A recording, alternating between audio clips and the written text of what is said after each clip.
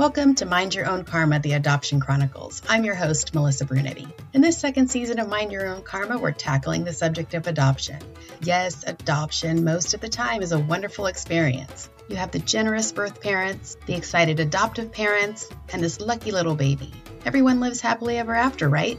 But what I want you to know is there's so much more to these stories. I'm an adoptee myself, and I want to bring all sides of the adoption journey to you in hopes to educate you and to bring understanding to this subject. We're about to get real and raw here, so let's dive right in.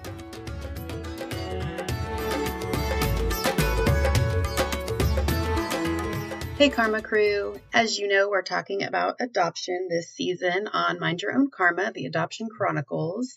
And last couple weeks, I've been telling you a little bit about my story. I hope you were able to go on my Instagram and Facebook pages and take a look at the pictures of my biological parents and me. I always thought I looked exactly like my birth mother, but when I put those pictures together and saw everything side by side, I was like, oh my gosh, I look a lot like my dad at that same age. So very interesting to see that because there's always been kind of a question about that. You know, there was no DNA test back then, and he's passed now. Although I do know my sisters, but neither one of them have done DNA tests. So I really haven't been able to connect any DNA to his side.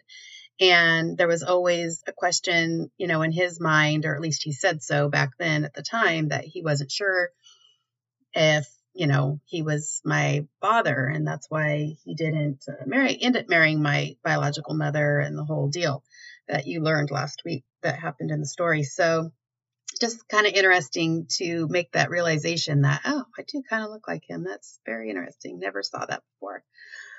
So if you haven't seen it, go back and check that out. I might post a couple of other family, biological family photos as well. I have some of like my grandmother and things like that. So anyway, go check those out. This week on the podcast, we are going to dig into the book, The Primal Wound. If you are an adoptee or a birth mother or a adoptive parent, this book is pretty heavy. This is the one that I previously told you that my birth mother had given me soon after she met me, and I read it and I threw it in the trash because I was so... It's kind of a depressing book in a way, and I don't think at age, I think I was 23, 24 when I read it, but I was really ready to absorb it. You really have to be ready, and I don't think at that age you're really ready to hear what Nancy Verrier has to say about adoptees and how the whole process can affect you and your entire life, really. Now I can look at it and be objective because I'm always, a work in progress, and I want to work on me. And so, I'm able to look at this and take what I need and leave what I don't. So I can look at it more objectively now. And now it's pretty interesting. But like I said, if you decide to read it, you really have to be ready to hear some hard things and look at yourself in the mirror and, maybe own some things or correlate like, oh, I've always had a problem connecting with people on a deeper level. And, that could be why. Just kind of, look at it. And if the shoe fits, wear it kind of thing. So the first thing to realize when you read this book or to understand is this was written in 1993. And I don't think it's been revised. So they talk about the adoptee as a him throughout the book. That's one thing to note when you're reading the book. It is kind of difficult to navigate when you're reading it like that. Everything's him. So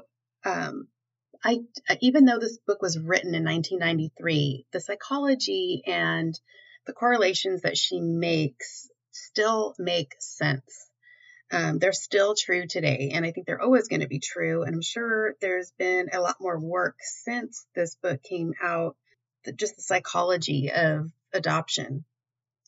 But basically the definition that she puts in the book and the preface, she says, "What I discovered is what I call the primal wound, a wound which is physical, emotional, psychological, and spiritual. A wound which causes pain so profound as to have been described as cellular, by those adoptees who allowed themselves to go that deeply into their pain.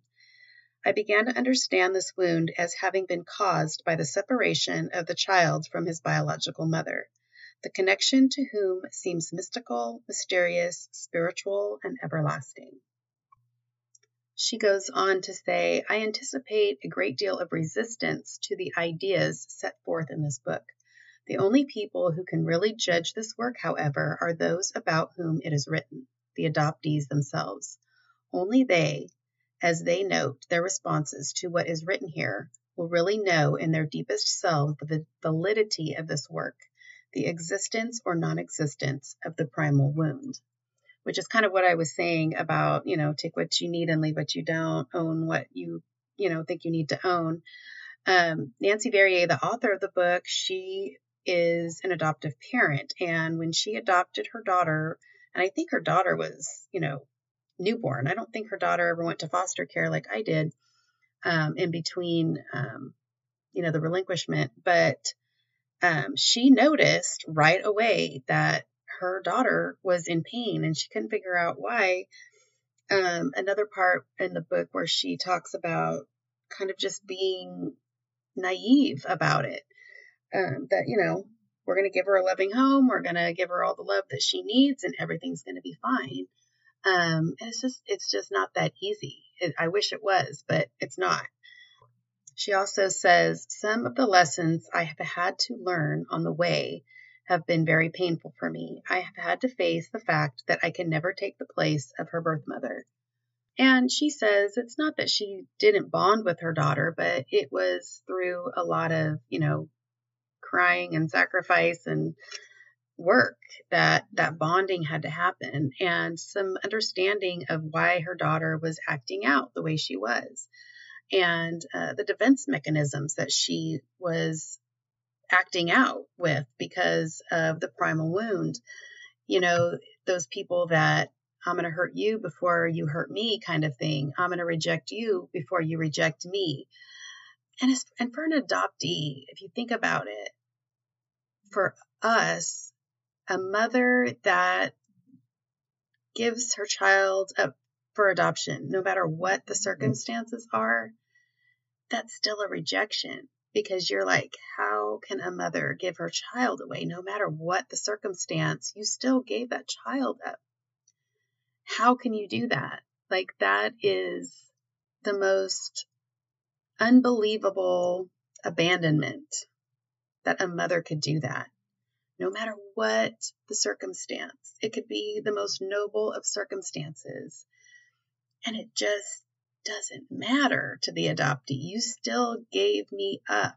You gave me up, and maybe you kept other children after me. So where does that leave you? I wasn't good enough. You didn't want to try hard enough to keep me. Even if you've had the greatest life as an adoptee, which I did, I have the greatest family. I would never, ever, ever give it up. But you were still rejected by your mother, no matter what. And that rejection reverberates. It's like dropping a pebble in a pond, and it just the ripple effect just goes out from there and affects all your relationships. That really can. And that's another thing that, I think when, I've been to therapy, I think pretty much everybody's been to therapy at some time or another. I was never asked if I was adopted. I was never asked that. And I don't think they probably even teach that could be a factor in whatever is going on, while you're in counseling, that could be a root cause. I was never asked. I don't think physicians, your doctor, they don't ask. They don't, and it doesn't come to mind for them that it could be a factor in any mental, physical, emotional health. And it really needs to be. It's a major question to ask. It needs to start being asked. So I'm going to read a little bit from part 1, The Wound is the name of the chapter. It says, too often in our approach to the newborn, we deal with him as if he is exactly that, brand new. We neglect the fact that the neonate is really the culmination of an amazing experience that has lasted 40 weeks. By looking at the neonate as if he had sprung full-blown from the brain of Zeus, we're missing the opportunities that the newborn's history as a fetus can provide. And she talks a little bit more about the definition of the primal wound. It says that history to which Brazelton refers includes the bonding in utero of the mother and child. Many doctors and psychologists now understand that bonding doesn't begin at birth, but is a continuum of psychological, physiological, and spiritual events that begin in utero and continue throughout the postnatal bonding period. When this natural evolution is interrupted by a postnatal separation from the biological mother, the result experience of abandonment and loss is indelibly imprinted upon the unconscious minds of these children, causing that which I call the primal wound. And it's just so profound because it's so true. Like, we just think the baby pops out and they're just brand new and they haven't had a brain to think before, in utero. They weren't thinking, and just when they come out is when they start thinking and, having an experience. But no, they've already had an emotional and physical experience in the womb. They've already connected to that birth mother that carried them for 9 months. And how could we think any different? I mean, we see the bond that, mothers can feel and see the bond with their children. And that has to have a lasting effect being taken from that, no matter how early, because they've already been connected all this time. It doesn't just begin when you're born, but because there's really no way to prove scientifically what that looks like, it's something that we just don't think about. So not only do you have, what happens psychologically to the baby, but then a lot of times the adoptive parents have gone through their own things. How did they get to the point where they wanted to adopt? A lot of times it's infertility issues, things like that. And so they're bringing those emotional issues along with them to their parenting of this child that's not biologically theirs. And how does that play into the whole relationship as well? That's the other thing. I think there needs to be a lot of counseling before and after. I mean, the birth mother alone, how much counseling does that woman need to be able to deal with the whole situation of carrying this baby, giving it up, and then wondering if you did the right thing throughout their entire life? You don't know. You just hope and pray that they got a good family and it had a good life. But there's none of that. That is not a requirement for adopting. And maybe some agencies, private agencies, maybe now are realizing this now. But back in 1968, when I was born, there was nothing, nothing from my birth mother.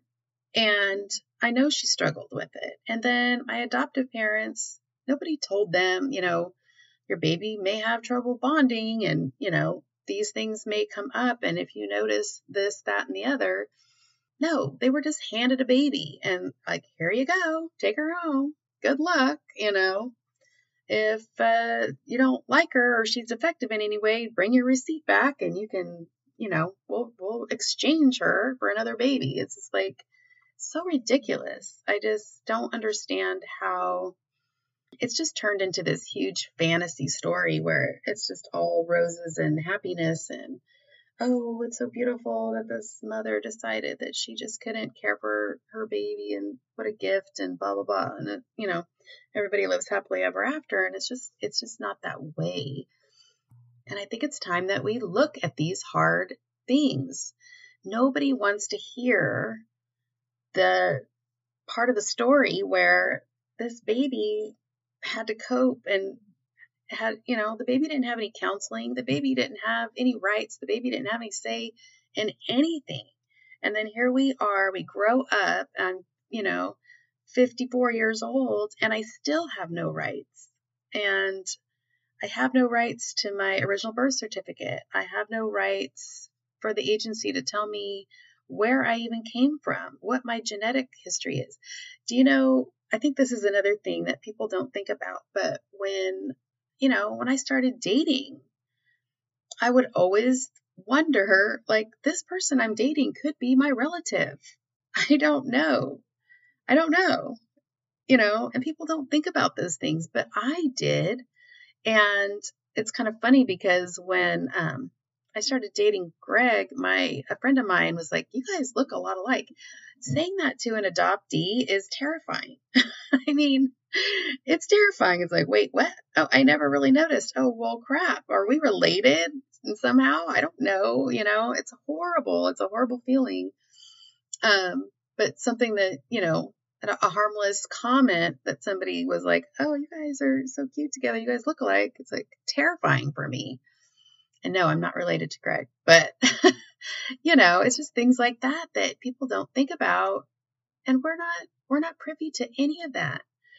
I didn't choose to be adopted. I didn't get to choose anything. And I still don't get to choose. I have no rights. Everybody else had rights. My birth mother could have, decided that she wanted to hide forever. And that was her right. My adoptive parents could have lied to me and said that I was their, genetic child. And that was their right. But I don't have any rights. And that's what just makes me so angry when it comes to adoptees, because we have questions. It's just not fair that we can't get those answered. Anyway, I get off my soapbox about that for now. I can't guarantee, because it will probably come up again, because it just burns my ass, to be honest. I just get so pissed off about it. All right, so let's get back to the book here.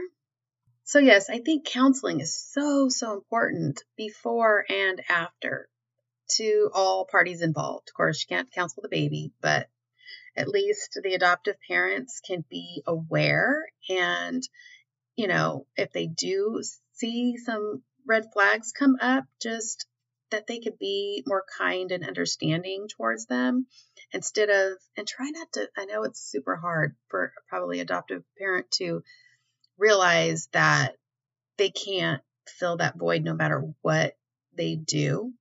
They could do everything right. Everything right. My parents did everything right, but there was nothing they could do to fix what happened to me before they got me. There's nothing. So just knowing that, and knowing as we go through this book, they're going to mention some things that a lot of adoptees, the problems that they have connecting and this kind of thing with relationships and such. So just kind of to be aware of those things and give a little grace, and don't take it personal. Don't take it personal. That's number one. You're doing your best. And these are things that there's not a Band-Aid for. You just have to be kind, gracious, loving, and just be there and understand, and be able to have those conversations with your child about how they're feeling, and not take it personally is huge. It's a big deal. And those adoptive parents that decide to adopt because of infertility problems, or for whatever reason they can't have their own biological child, that's something that they're going to need counseling for too, because that is a loss.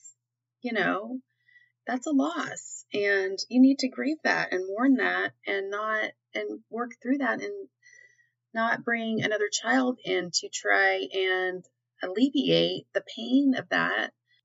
That's something that needs to be worked through before you bring that child into the fold of the family, in my opinion, because that's all going to act out in the whole dynamic of the relationship that's already going to have that primal wound. So Nancy Verrier goes on to quote this Dr. Chamberlain. He wrote a book called Babies Remember Birth. And she says, he goes on to say, babies know more than they are supposed to know. Minutes after birth, a baby can pick out his mother's face, which he has never seen, from a gallery of photos. The newly discovered truth is that newborn babies have all their senses and make use of them just as the rest of us do. Their cries of pain are authentic. Babies are not unfeeling. It is we who are unfeeling. And then Nancy says, if babies remember birth, then they also remember what happened right after birth, which is that their mother, the person to whom they were connected and whom they expected to welcome them into the world, was suddenly missing. How does this experience impact the emotions and senses of a newborn baby? And even just reading that is just super heartbreaking to me, because that baby has to cope all by its little self with all of that. They can't talk, all they can do is probably cry out their emotions. And, we don't have the brain capacity to remember when we're a little baby at that point. So that has to go cellular. If you've gone through a trauma and something triggers that trauma, it's almost like a visceral reaction, a visceral feeling that you actually feel in your body and emotionally as well. And so even though I don't remember being born, that is in me. It's still in me. It's buried in my cells. My cells remember that visceral reaction, the feelings to being taken. We really underestimate babies and physically, emotionally, what they can do. We really underestimate it. And this is not a fun subject to talk about, and nobody really wants to discuss it. And I remember, bringing up adoption to certain people, and what do they always say? You can tell they get very uncomfortable, and they just like don't want to talk about it. And they're like, well, but you have great parents, like that just covers everything. That fixes it. Like, it's like the only way I can describe how it might relate, a relatable way to think about it. Say you're a mother and you had your baby and you take your baby home, and 5 years, 10 years down the line, you find out that your baby got switched with somebody else's baby, and the baby that you brought home is not your biological child. Would that matter to you? Would you want to go find your biological child?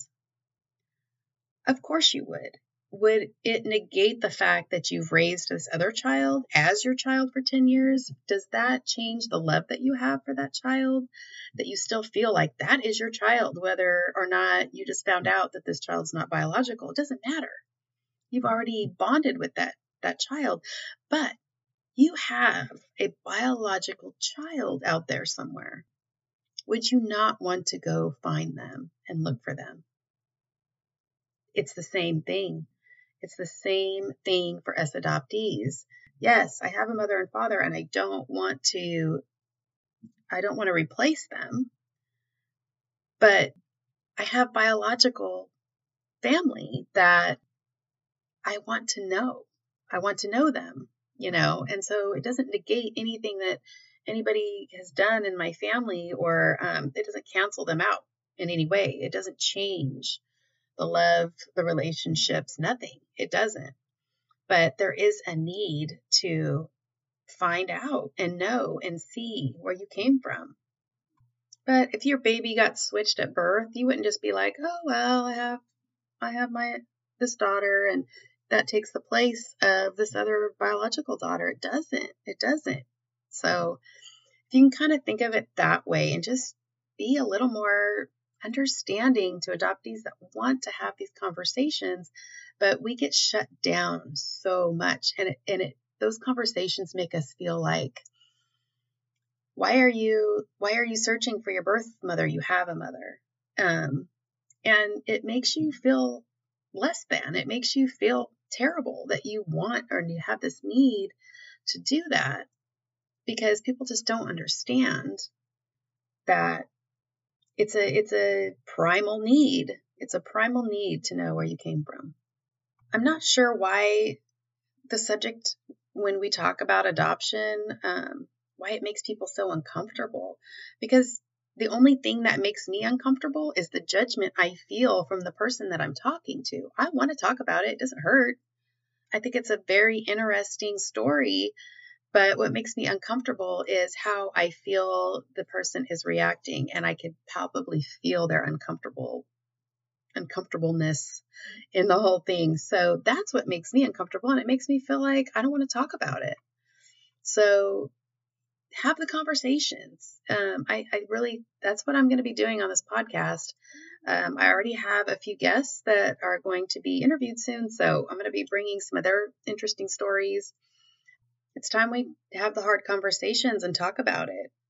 It's just not fair. It's not fair to the adoptees that we feel that we can't talk about those things because we don't want to hurt everybody else around us. And it's just not fair because we do I don't want to put everybody in the box, but most of us want to have these conversations and not feel bad or make somebody else feel bad about having them.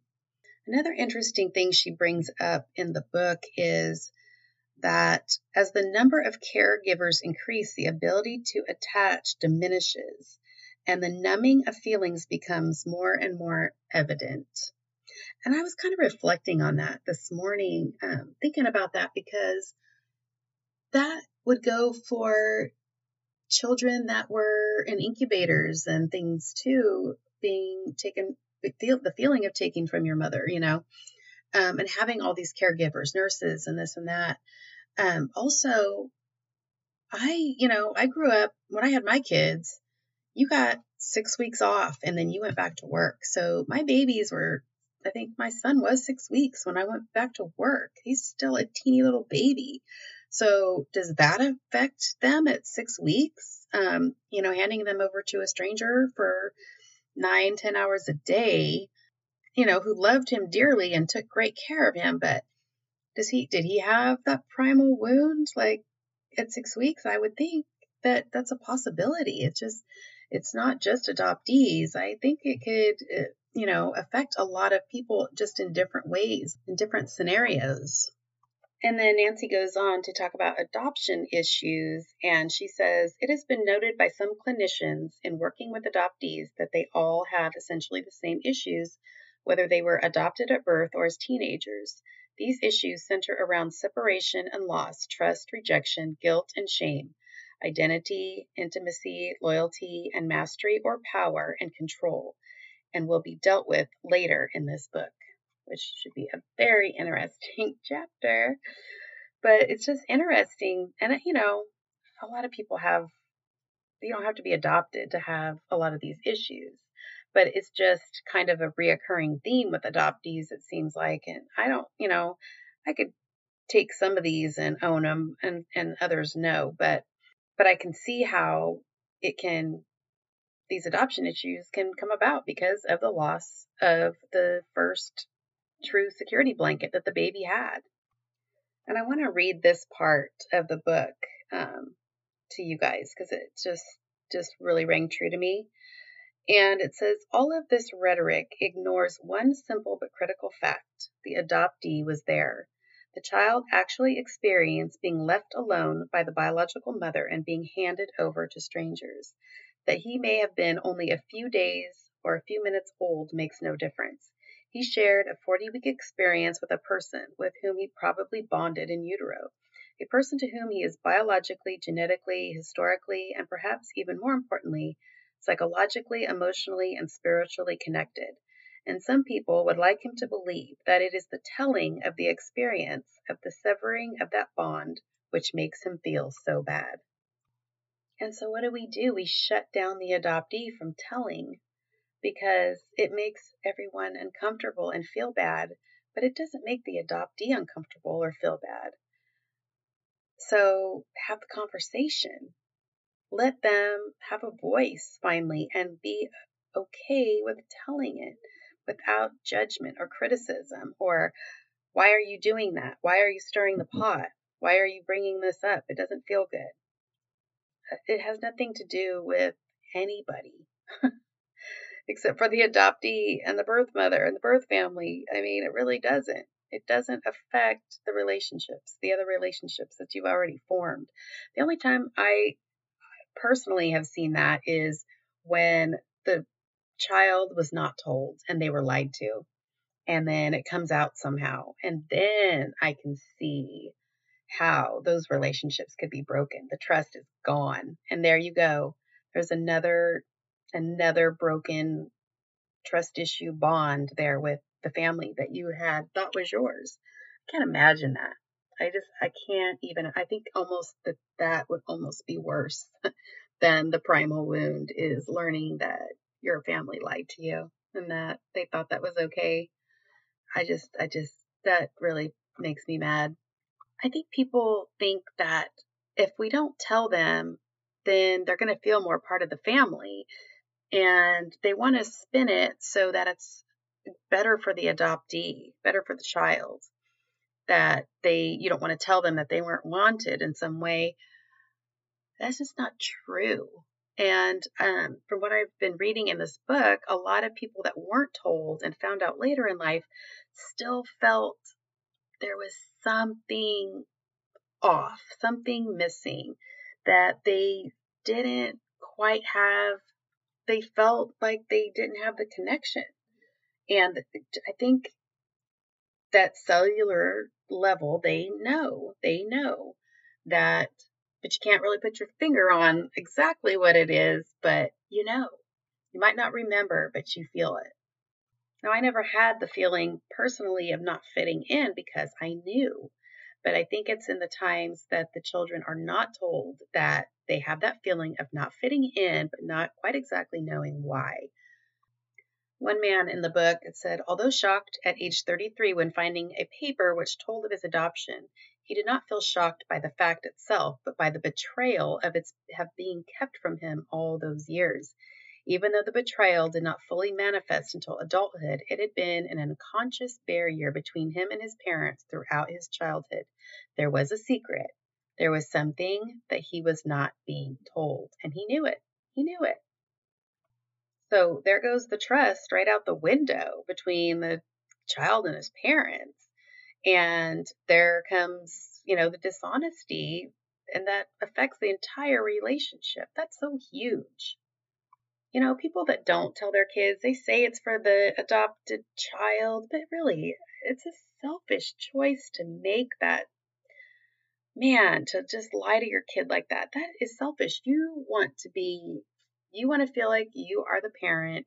You don't want to have to deal with what comes along with the child knowing that they're adopted. You don't want to deal with it. And that's just not fair, because the child knows, they feel that there's something that you're hiding from them. The other thing she brings up, which I kind of brought up last week, that I feel like I just got brought by the stork, it says some adoptees say they feel as if they came from outer space or a file drawer, and I kind of felt like my parents went to the store, to Target, and took me off the shelf and brought me home, and I was never born. You feel like you were never born. And my mom will be coming on in the next week or two and telling her part of the story. But there's one part that she'll be telling that always makes me feel like they went and bought me at Target and took me off the shelf and brought me home, and they were offered to bring me back if my parents didn't want me. And I don't want to give too much of the story away, but it feels like, do you still have your receipt for that child? Because you can bring her back and exchange her for another child if you'd like. And it's like, what the hell? What the hell? Anyway, my mom will tell the story, and you'll probably know what part I'm talking about, but I don't want to give too much away because she's going to tell the story. But yeah, that's how it feels, kind of, as an adoptee. Oh, you could bring her back if you're not happy with her. Is this one okay? Is she defective at all? Because you could bring her back. Oh, God. This is a child we're talking about. This isn't a commodity. It's not a box of cereal you just bought at the store. Like, you can't just, well, I mean, you could. You could have just brought me back. You could have done it. But that's just crazy. Like, it makes no sense. There's no regard for the adoptee at all because we're babies and we can't express that this isn't right, that we have feelings about everything and we don't know what else. There's no outlet for that. So what needs to happen is the adults just need to be more aware. And that's why this book is so, so important. Like I said, it's hard to read. It really is. But it gives an understanding about so much that you might be experiencing with your adoptive child. The author quotes a doctor from one of his books, and it says, "We now know that they are cognitive, they being the baby. They are cognitive beings with a wide range of abilities, such as recognizing their own mother's face, smell, and energy, feeling a wide range of emotions, remembering, learning, and using all five senses to experience their new life outside the womb." We think of babies as like a little blank canvas, which we kind of are, but they've already lived some life, even in from the womb, or the first hours or days after birth. They've lived those hours, and they do have, these their senses and their feelings and their emotions. And it's just easy to sweep all of that under the rug because they can't remember it growing up and they can't verbalize it in the moment. So we just kind of sweep all that under the rug and pretend like it's not happening.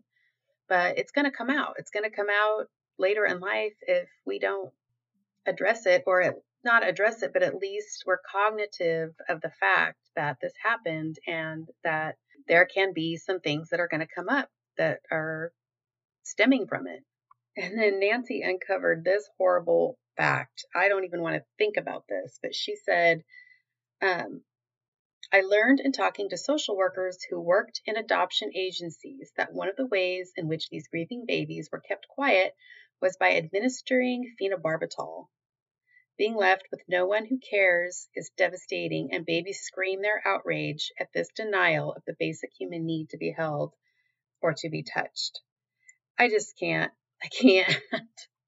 I can't even think about that. That just kills me that you are drugging these babies in their distress, in their trauma.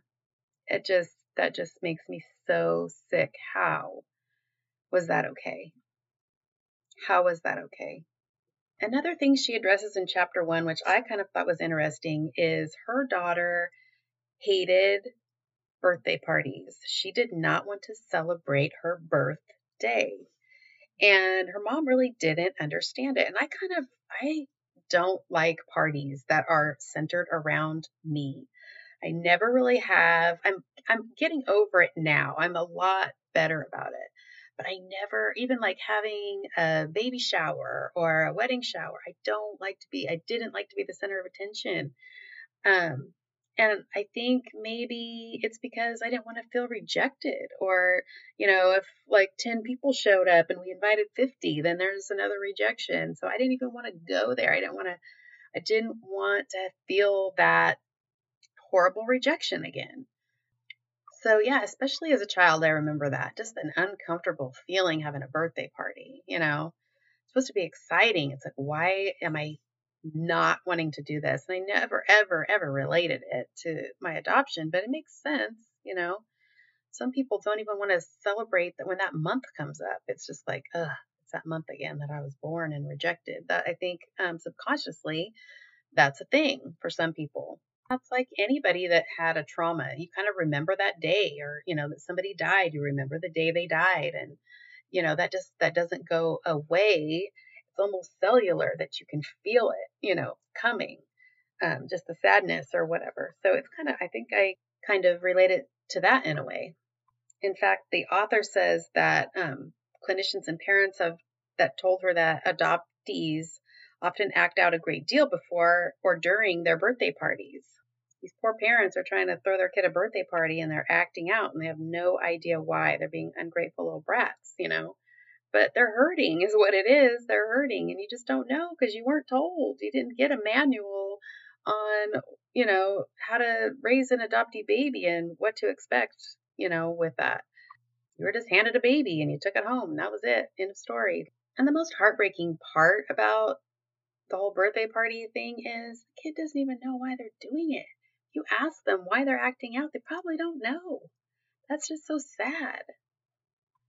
Anyway, I just want to wind up the last of this first chapter by reading this summary because this really, really is good. It says adoption, considered by many to be merely a concept, is in fact a traumatic experience for the adoptee. It begins with the separation from his biological mother and ends with his living with strangers. Most of his life, he may have denied or repressed his feelings about this experience, having had no sense that they would be acknowledged or validated. He may instead have been made to feel as if he should be grateful for this monumental manipulation of his destiny. Somewhere within him, however, he does have feelings about this traumatic experience, and having these feelings does not mean that he is abnormal, sick, or crazy. It means that he is wounded as a result of having suffered a devastating loss, and that his feelings about this are legitimate and need to be acknowledged rather than ignored or challenged. Yes, yes. It's exactly what I've been trying to say, that we need to talk about this without feeling ignored or challenged, or that it makes people feel uncomfortable. And I understand that for some listening to this, these things are very uncomfortable to think about or to bring up, but it's all about the education so that we can approach these adoptees in a little better way to help them cope with this stuff. I'm one that I don't like to be a victim of anything in my life, but I would be naive to not look at some of this and draw some correlations in my own life. And, that gives me a chance to acknowledge it and kind of find the root cause of it so that I can be a better person and that I can realize it and be like, okay, that makes sense now. Maybe I can let that go now that I've realized, where it came from. So that sums up chapter 1 of The Primal Wound by Nancy Verrier. And I'm going to post on my Facebook and Instagram pages this week. I have a list of, this looks like something that the foster parents probably wrote up for my parents. And it's kind of like what I ate, what medication was I on, what formula, what even soap that, they were using on me. And it's like basically a schedule of when to feed me, when to do this, when to do that. The one thing that I just find super interesting, and this goes back to where I say I felt like, my parents went and picked me up off the shelf at Target. Under medications, it says Neosporin, and in parentheses, it says included. Like when you look on the box of something, like a toy or whatever, and it's like, included is the batteries and this and that. Well, included in my box was the Neosporin. It just kind of solidifies that feeling for me that I, that I just came out of nowhere. I was never born. I was just there. And included was the Neosporin. But anyway, so I'm going to take a picture of that and I'm going to post it just so you can kind of see what my parents got for instruction. This was the instruction manual. It's 1 page. That's what they got. Here's a baby. Here's this 1-page manual. Good luck. So anyway, coming up on the podcast, like I said, my mom will be coming on soon. I also have a social worker that's going to talk about her experiences and what she has observed. And then I have some adoptees and adoptive parents that are going to be guests on the show as well. I will keep talking about the primal wound, also weaving that in there here and there. And kind of still going through that book. I'm still reading it little by little. I'm digesting. It's a lot, like I said. So if you do decide to pick up the book, just be prepared. Just take a deep breath and take it for what it is, and try not to read into it too much. And the book is a suggestion on, things that could come about from having the primal wound. And it doesn't mean that every adoptee has every symptom or emotional response to everything the same way. So, just read it and be kind to yourself while you're reading it. It can bring up a lot of emotions and things like that. So, and it might bring up things that you just never even thought about.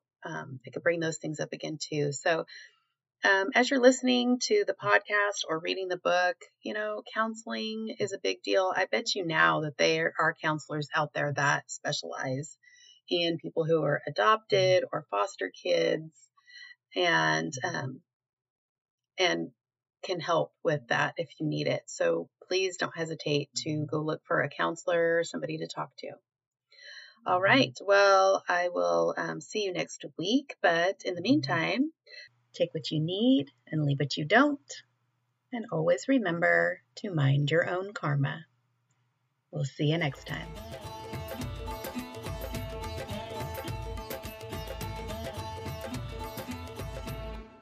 Thank you so much for listening to this episode of the Mind Your Own Karma podcast. If you enjoyed today's episode, can I ask you for a favor? Could you please leave a rating, comment, and share this podcast to friends, family, or to your social media pages? You have no idea how much these little gestures help get the word out about this podcast. Don't forget to click the subscribe tab to get notified of future episodes so you won't miss a thing. You can also find my Instagram and Facebook links in the show notes if you would like to follow and support me there as well. Lastly, if you or someone you know would like to be a guest on the Adoption Chronicles season of the podcast, you can email me at mindyourownkarma@gmail.com. Thanks again, and I'll see you next week.